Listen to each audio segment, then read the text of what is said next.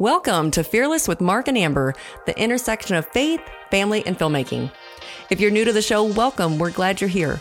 The Lord has had us on an incredible journey with our filmmaking ministry, and we're just getting started. In 2017, we formed a nonprofit filmmaking ministry, Fearless Features. We went from short films to feature-length documentary films, and now author and speakers. And we're here to share it all on the show. Welcome to the show. I'm your co-host, Amber Archer. And I'm your other co-host, Mark Archer, the other Archer. On today's show, we're discussing Chapter 8, Dr. Cly, an unlikely hero, from the companion book to our documentary film, Inwood Drive. Dr. Cly is a key figure in the film and played a major role in our city becoming known as the second largest abortion desert in the United States.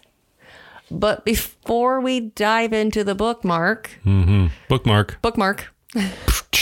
I have something else. It's been really interesting. Something caught my attention the other day, and there was a news article, and the headline reads, MSNBC producer quits. This cancel culture stokes national division. Facts too cumbersome for audience. Oh, my word. Oh, my word. Don't even get me going. Can we just pause there? And I thought, we have been dealing with this for 2 years, trying to share the true story about the abortion industry from boots on the ground perspective, and people, the truth. Well, that's just too much for people to handle. Yeah. Inwood Drive has been a nonstop journey of running into these barriers, and the people that you don't expect to encounter opposition. Well, let's give some examples just in the last 2 years of what we've been up against. So I think the best example is just lately, as we've gotten the film finished and have been putting the film out into market, and so dealing with companies that are known as distributors, and trying. So the first glaring one came when we right after we had the film done, and we sent it out to some media outlets to ask them if they would give it a review. Right. We weren't. All we did was said, hey, here's this film. Here's what it's about.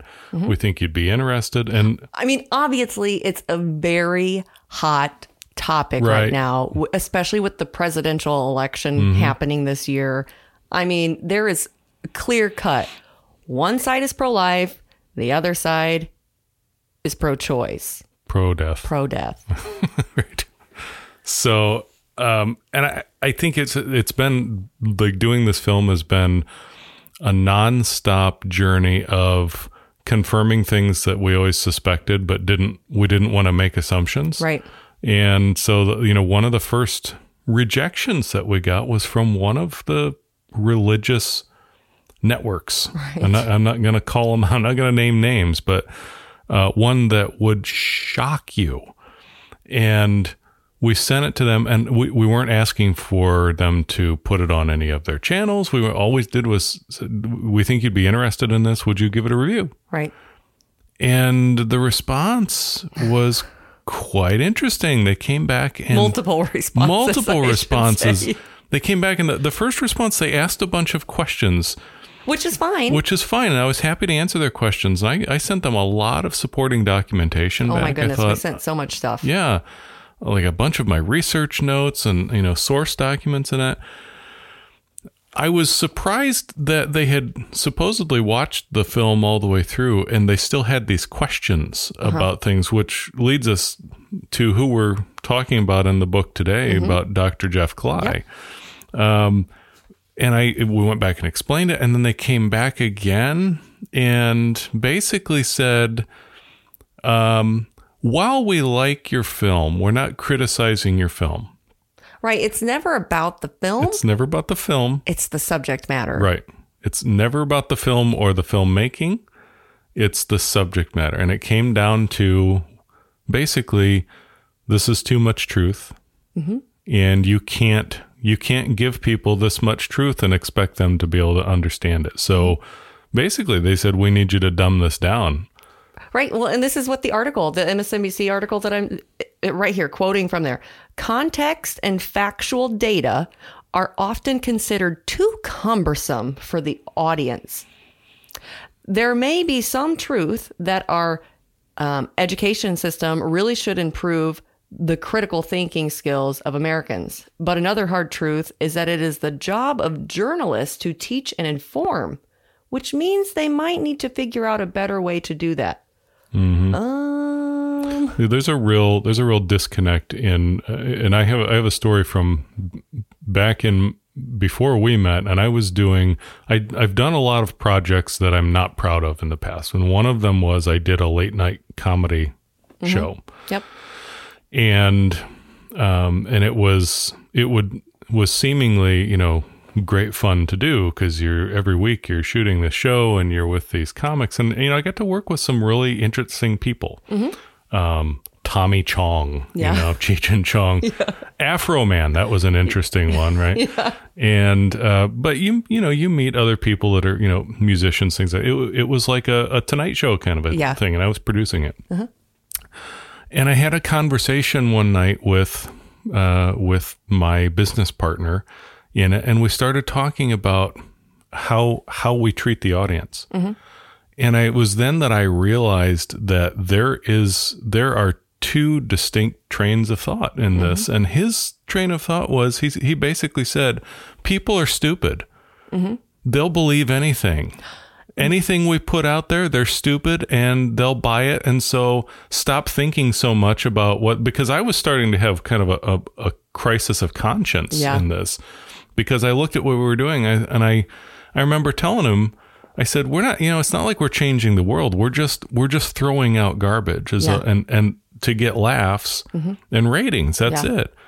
And I have to say, and I'm not trying to toot my own horn, but when I was doing that show, the ratings were going up and up and up because I understood very well how to do that. Yeah. Like if one of the highest rated shows we had, I put bikini models on. So girls walking around in bikini, like fashion models in bikinis, walking around in the bar all night.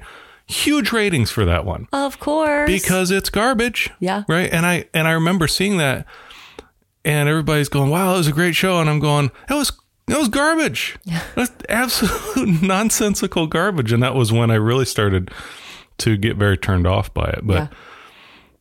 But people do just believe a lot of things without doing any research or fact checking and boy, we have fact checkers today. Oh, yeah. Oh, boy. Yeah. But who's fact checking the fact checkers? Right. Yeah. But, and again, back to Inwood, we ran into this same thing again with another distributor who they saw the 60-second teaser for the film and that afternoon sent us an offer. Right. We're in. We're all in. We want to do this film, blah, blah. And then the next day we had a conversation. And we had a conversation with them and told them all of the things that we had run into with the film. And what was their response? And he said, well, okay, so just to make sure I'm going to, run this by everybody else, basically the company owners. Yeah. And the weekend came and went. And then they came back and it was... we got nothing back at first, and we got an ominous email that said, well, we're on the fence. Hit the brakes. And then by the end of the week, it was, we're going to have to pass. Put it in park, get out of the car. And I asked him specifically, is it the film or is it the subject matter? Because at that point, you figure they're going to be pretty honest with you because the deal's off anyway. Yeah, who cares? And he was nice about it. And I said, is it the film or the subject matter? And he wrote me right back and he said, nobody has a problem with the film. It's the subject matter that they can't handle. Too much truth. Too much truth. And so it's interesting that this article with this, is she from MSNBC? Yeah, it's MSNBC. She's in New York. Yeah. That she basically said and I always liken it to a sausage factory, right? Like if you're in the business, you understand how this stuff happens. Oh yeah. This doesn't surprise me at all. What surprises me is that there aren't more people like leaving positions like that. I know. That just say I'm done because you're purposely suppressing truth. You see that on social media. You see all the tech giants are doing it now. Whether or not somebody says something that's offensive, does that mean that they should be deleted? Don't they have a right to speak their opinion? Maybe there's some element of truth in what they're saying. It's diversity of thought. But I've always, and we talk about this all the time, is we have lost the ability to think critically. Oh yeah. And thinking critically is all about asking questions, stripping an issue down by asking question after question of question until you get to the root of it, and separating it from, well, but I feel, no, I don't. I remember I had a college professor that apparently I really liked his class because I had to take it twice, statistics. And I didn't, politically and socially, I did not agree with this guy at all. Raging socialist. And he liked to interject his social and political and economic opinions into things, but he... Well, and let's just pause for a moment. So when you went back to college, you were how old? So you had a different perspective because you had already lived life. Right. I was in my late 30s. And then to go back and get your degree in engineering. Which you still don't use. I have a degree in mechanical engineering, and I don't use it. Yeah. And here I am making movies. Go back to your statistics class. So anyway, he would always say, don't give me your opinion, give me data. Right. And that was the thing that I remember about him. And I can't remember his name, but that was the thing that stuck with me. He'd say, I don't want to hear your opinion. I want data. Yeah. Data. Because that's what mathematics is. It's give me numbers. Anyway, it's not surprising to me at all that producers like that are walking away. Yeah. It's only surprising to me that more of them aren't. Yeah. So, all right. So let's dive into chapter 8. Dr. Cly, Jeff. An unlikely hero. Yes. And the book is, it's so close to, we almost have hard copies. I know. I'm so excited. It's getting ready to get published and it's coming soon. You guys, this has been such a journey. Yeah. So we thank you. Thank you for joining us on this journey. It's really incredible. And we're excited to continue to give people hope, share the Lord, and change lives and communities. I mean, changed communities. Yeah. When you think about our community being known as the second largest abortion desert in the United States, I mean, I'm really excited about that. Yeah. So chapter 8 is introducing Dr. Jeffrey Cly. And if you have seen the film, then you know who he is. If you haven't seen the film Inwood Drive, Jeff Cly is, that we call him the unlikely hero because he really was the key, I don't want to say the key figure, but one of the key figures in bringing down George Klopfer. The Lord had placed all of these people in the right positions, and it was missing the catalyst. Well, and in scripture, it talks about we're all one body in many parts, an eye can't be an ear, or hand can't be an eye, or whatever that scripture is. Now I'll have to go find it. Yeah. And so that was Jeff. I mean, he was kind of the missing piece of it. And so I pulled some audio of Jeff. I'm just going to let him kind of give his own introduction here. So here's Dr. Jeffrey Cly. My name is Jeffrey Cly. I'm a board-certified OBGYN. I've been practicing for about 22 years, including residency. So I was practicing here in Fort Wayne, Indiana at the time, and I didn't realize at the time that abortions were done in Fort Wayne. I knew they were done in Indianapolis, and where I trained in Ohio, there was a separate place where abortions were done. So they weren't done in the hospital. They weren't a part of our training. There was something that we just knew was done. It was legal. It was done over here. It didn't matter whether or not we agreed with it because it was legal and it was done over here. But we also didn't see complications from abortions because the doctors who did the abortions took care of their complications. Like if I have a surgery on a patient and a complication occurs, I'm expected to take care of that complication. That just makes sense to me.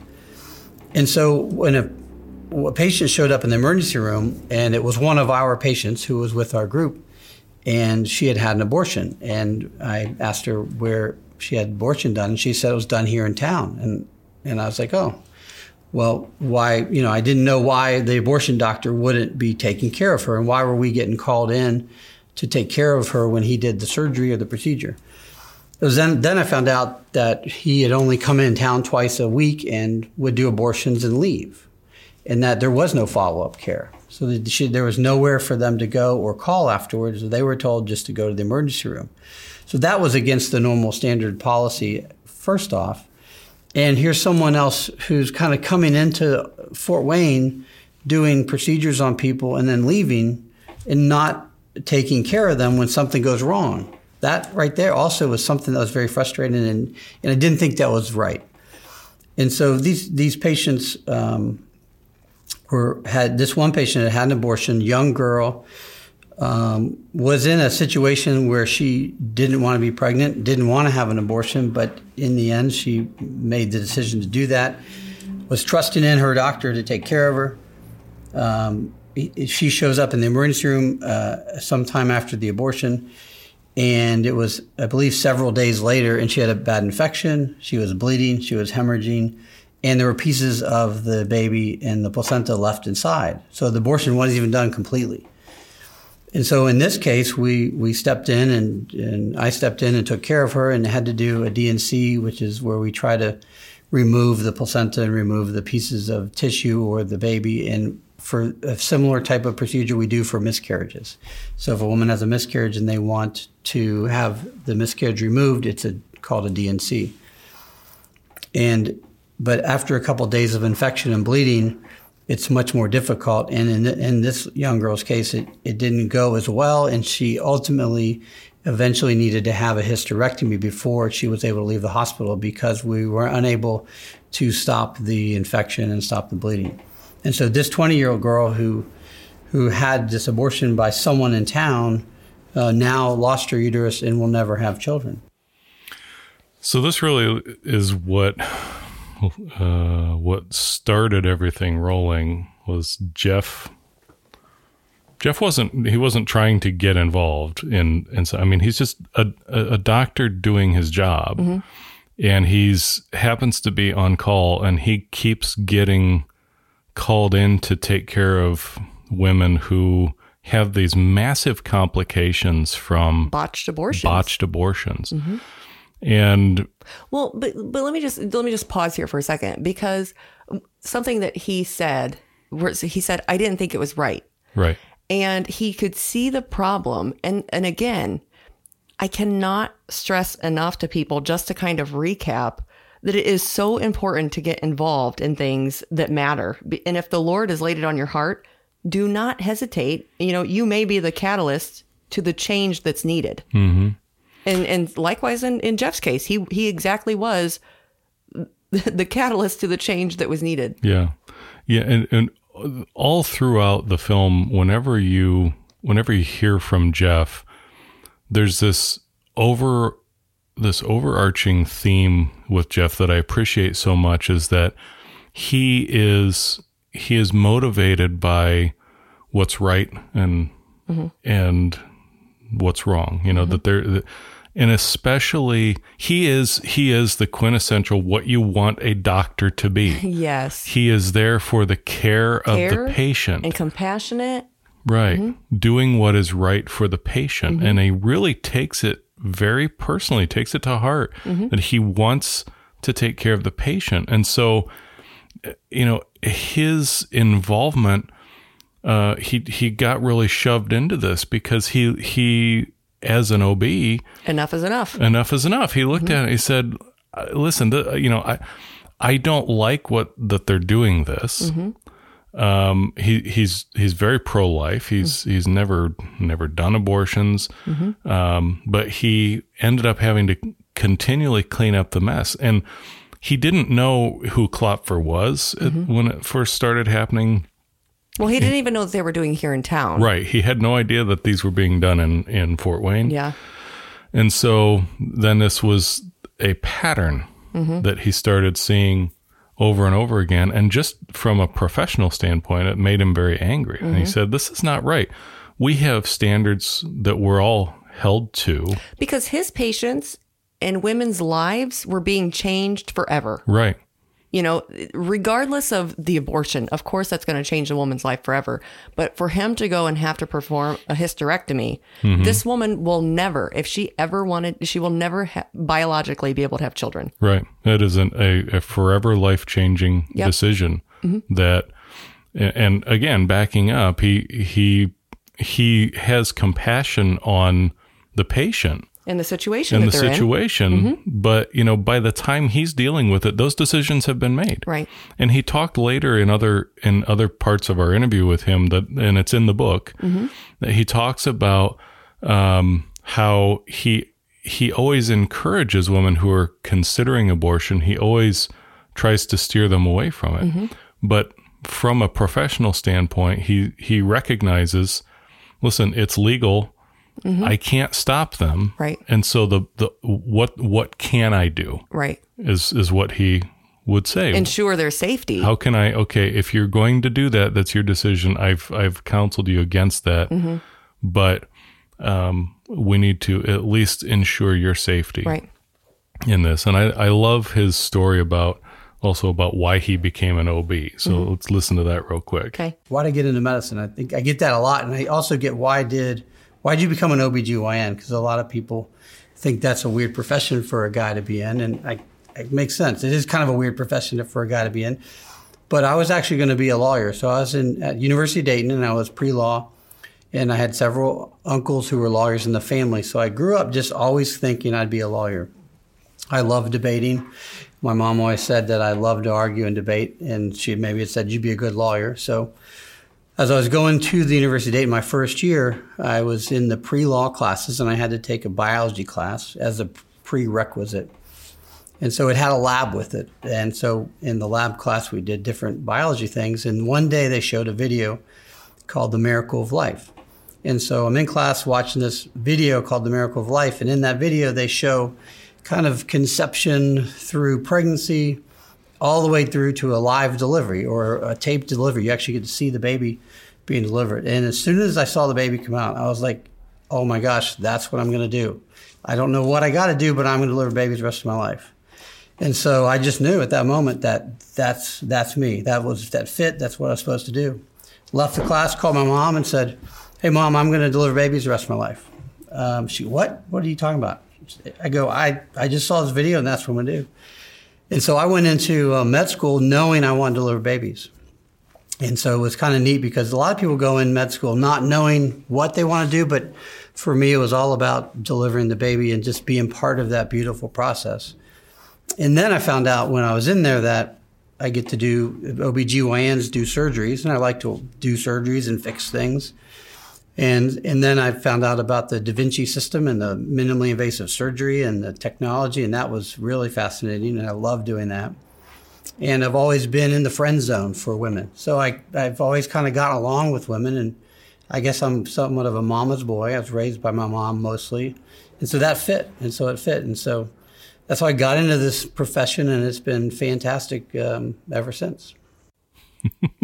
I love, as a female, as a woman who has had OBGYNs and doctors, I cannot tell you how much I love Dr. Cly and his story and how much I would trust him with my care. Right. You know, he's such an awesome guy to talk to, and he's very down to earth and just, he cares. And that just like oozes out of him. Yeah. He just loves people. I love that story. I wanted to put it into the film, but it didn't fit in. Yeah. But it's in the book and it's here in the podcast. It's such a great story. We actually went to the library to find that documentary, The Miracle of Life. It's a pretty old film. Yeah. And and isn't it funny how the Lord had been working in Jeff's life years ago. Yeah. Because this was totally changed direction. Right. Because he wanted to be a lawyer. Yeah. And that's what his path was. And then he just happened to be sitting in a required biology class for pre-law. And the Lord grabbed a hold of his heart and said, "No, I want you to do this." And he was just, you can just tell he loves that process. Yeah. And he loves what he does, and he does loves it. the Lord. Loves the Lord. I mean, does it for all the right reasons, Yeah. I think. So, and so what ended up happening with Jeff was seeing these problems. He got very frustrated and just, he started asking around, and that led him to putting in a cold call, basically, to Kathy Humbarger, who was executive director of Right to Life of Northeast Indiana, then was called Allen County Right to Life. And we'll get into more of that on next week's show about that conversation. And then what it led to was Jeff kind of being in the center of what turned into a multi-year legislative battle. That and it wasn't as simple as just passing legislation and then it took care of it. It got even more complicated because once the legislation was passed, then Jeff got dragged even deeper into it and became a very controversial figure. Well, and what I think was interesting, after we had shown the film the first time to the supporters, and there were people in there, and there were a couple of other doctors who people could see in the film. And we had a couple of their nurses come up and said, "Oh, I saw Dr." I can't remember the other doctor's name, but I think it's really important for people to see. Usually when you see your doctors, it's only at the doctor's office. And so you have no idea how much work and how much they're advocating for you behind the scenes. And that is totally Jeff. I mean, he is all over the state trying to make sure that women are protected and taken care of. And I think it's just great. Yeah, because what you see, so I think you've got a good idea of who Jeff is and his heart and his motivations. And he was rightly mad that someone, he didn't know who Klopfer was when this all started, that someone was really getting away with terrible malpractice. And that someone was George Klopfer. And then he found out that there really was nothing that they could do. That the abortionists are not held to anywhere near the same standards as every other physician is ridiculous. It is, absolutely. It is absolutely ridiculous. And that is what really frustrated him right from the start. And next week, when we get into more of this, and you're going to hear from Planned Parenthood. Oh, my word, yes. And their defense every time, it's too hard. If you do this, it's going to be too hard, and you're going to restrict things for women who desperately need, this care. And so their position every time, and they will fight it to tooth and nail to the very end, is we do not want to be held to any standards. Well, they haven't for so many years is the problem. Right. So nobody likes change, but yet there are people being seriously hurt and injured because there aren't any restrictions or legislation or, anyone being held accountable for when these things happen. So, and you can, let's just take for a moment, just remove all of the feelings and the whole part of the argument of what abortion is. Okay. Right. That you let's deal with the facts. Let's deal with the facts. Okay. Let's put all the feelings aside. Okay. Let's pretend like we're pro-choice just for a moment, right? And that, okay, you're removing this unwanted mass, okay? But why are we protecting malpractice? Right. Because don't you want that? This is a major operation. This is a surgery. This is an invasive procedure.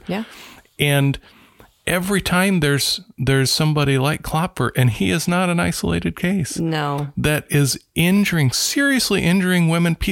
Women are dying as a result of these complications, and it is constantly covered up. They're constantly given all of these excuses, and it's all of these organizations. I mean, it's Planned Parenthood and the Center for Reproductive Rights and the ACLU.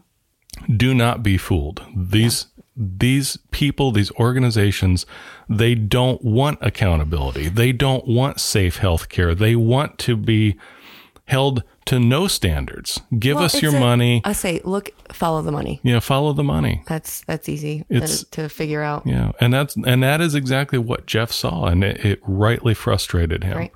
And he didn't go looking to become a pro-life warrior. Yeah. He was a doctor trying to do his job, and what he saw was, wait, why is this guy allowed to get away with this nonstop? Mm-hmm. So next week we'll get into where that battle really led him. Right. Well, I think today I'm going to close with a verse because I just had to be reminded. The wrath of God is being revealed from heaven against all the godlessness and wickedness of men who suppress the truth by their wickedness. Romans 1:18. So friends, thank you for joining us today. Tune in next week as we discuss Chapter 9, the backup controversy, how our well-loved doctor, Dr. Clyde, became such a controversial figure. And be sure to hit that subscribe button and leave us a review. We'd love to hear from you. This podcast and ministry is 100% donor funded. And if you'd like to partner with us and share the mission, visit fearlessfeatures.org. Also, visit inwooddrivemovie.com to learn more about our documentary film and companion book we've been discussing. As always, have a blessed day and live with passion.